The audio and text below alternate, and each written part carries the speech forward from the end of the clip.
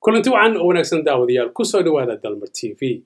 Maanta waxaan inii haynaa waraysi aan la yeelanay gudoomiyaha gobolka Ohio, Governor Mike DeWine, oo aan fursad u helnay dhowr su'aalood inaan weydiino. Daawasho wacan oo xiiso leh. And now join us is the governor of our great state, Governor Mike DeWine.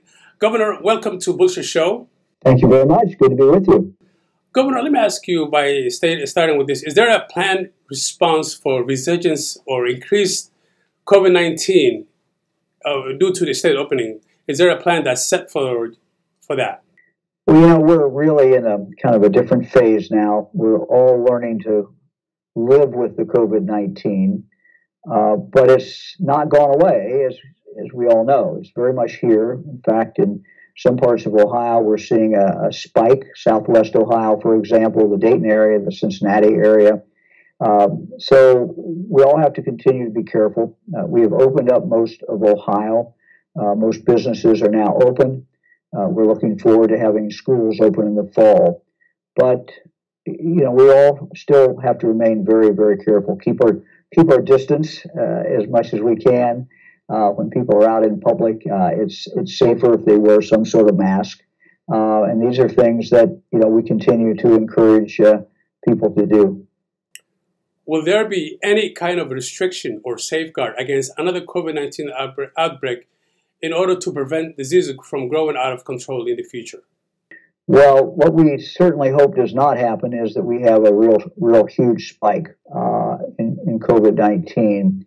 And, you know, I think there's a real desire on the part of the people of the state of Ohio to really get back to, quote, normal, back to work, back to doing the things that we like to do. But what I remind people is that increasing our jobs and getting out and enjoying life, that's not inconsistent, you know, with also keeping the virus down. Because if the virus comes back and comes back strong, people will become afraid. They will stay home.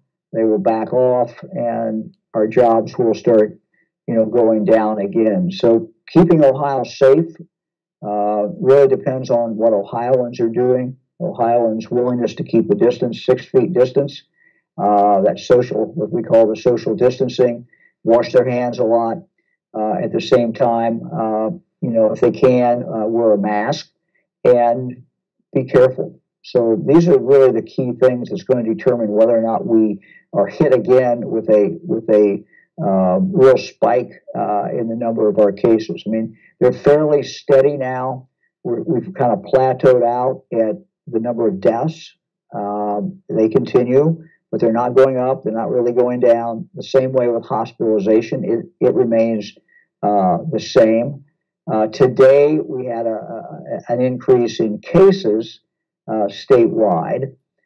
But if you look back at the last 21 days, statewide at least, you've seen pretty much a decline in the number of cases.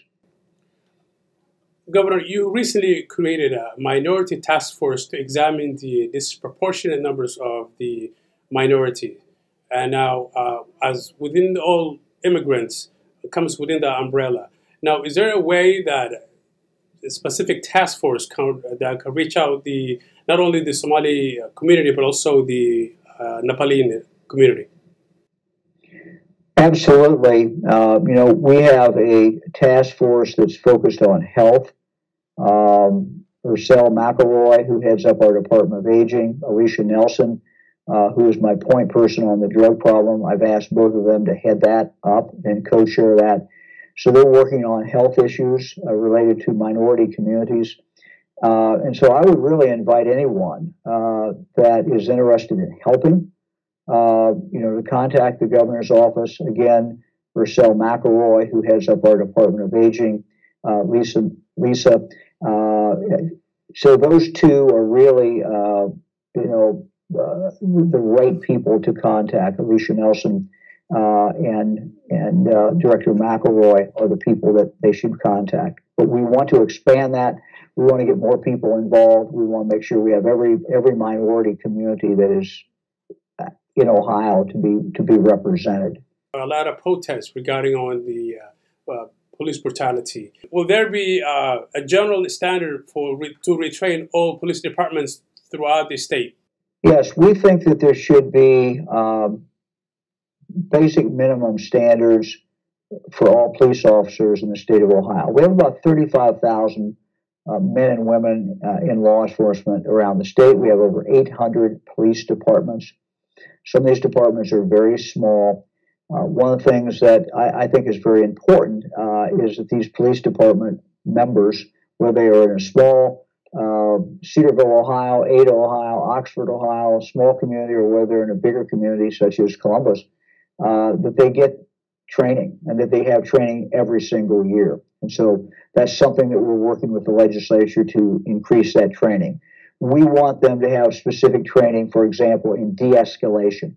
How does a police officer de-escalate a situation that looks like it could be a dangerous situation and get out of control? How they calm the person down.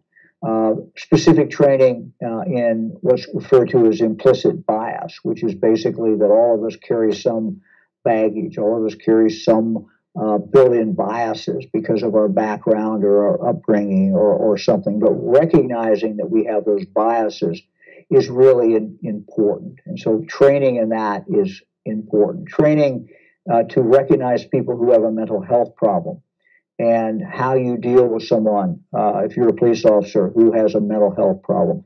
So all of that training is very important, and we want to make sure that every police officer in the state of Ohio gets that training. Unfortunately, there are many businesses suffer throughout this protest, which they were already suffering due to COVID-19. Is there any package that maybe the state can help out those businesses who have already been damaged due to the protest? Well, our small businessmen and women certainly have been the ones that have been hit the hardest by the COVID-19. And then we came along in Columbus and Cincinnati and other communities, and the peaceful protests, which we encourage. There were some people in that group who turned violent, some people who burned down small businesses, some people who looted small businesses. And so once again, you had small businessmen and women, many times from a minority population, who really suffered the most. And that is, to me, one of the most saddest things that there is to see is how they have been hit. There's really no state specific program to help in that area. There are, of course, the federal programs that came about, what's called the CARES Act, which helps small businesses, help them pay for some of their employees. But there's no specific state program to get any kind of money directly to these individuals. What we're seeing is, of course, the state budget is not in great shape. We have to balance our budget every year. The federal government gets to print money. We don't get to print money. We have to balance our budget. And as the COVID-19 increased, and we saw a shutdown in the economy, and we saw people become unemployed, and the cost to state government for social services goes up, and of course the revenue to the state government goes down. So we've had to make some very significant cuts. Finally, what is your final message to our viewers? Well, I want to be the governor for every Ohioan, 11.7 million Ohioans, no matter where you live, no matter what you do, what your background, whether you're a first-generation immigrant or whether your family's been here for 7 or 8 generations. We want you to feel part of Ohio, to be part of Ohio. We're continuing on this COVID-19. One of the things I would encourage you to do is seek out testing. Testing is now free.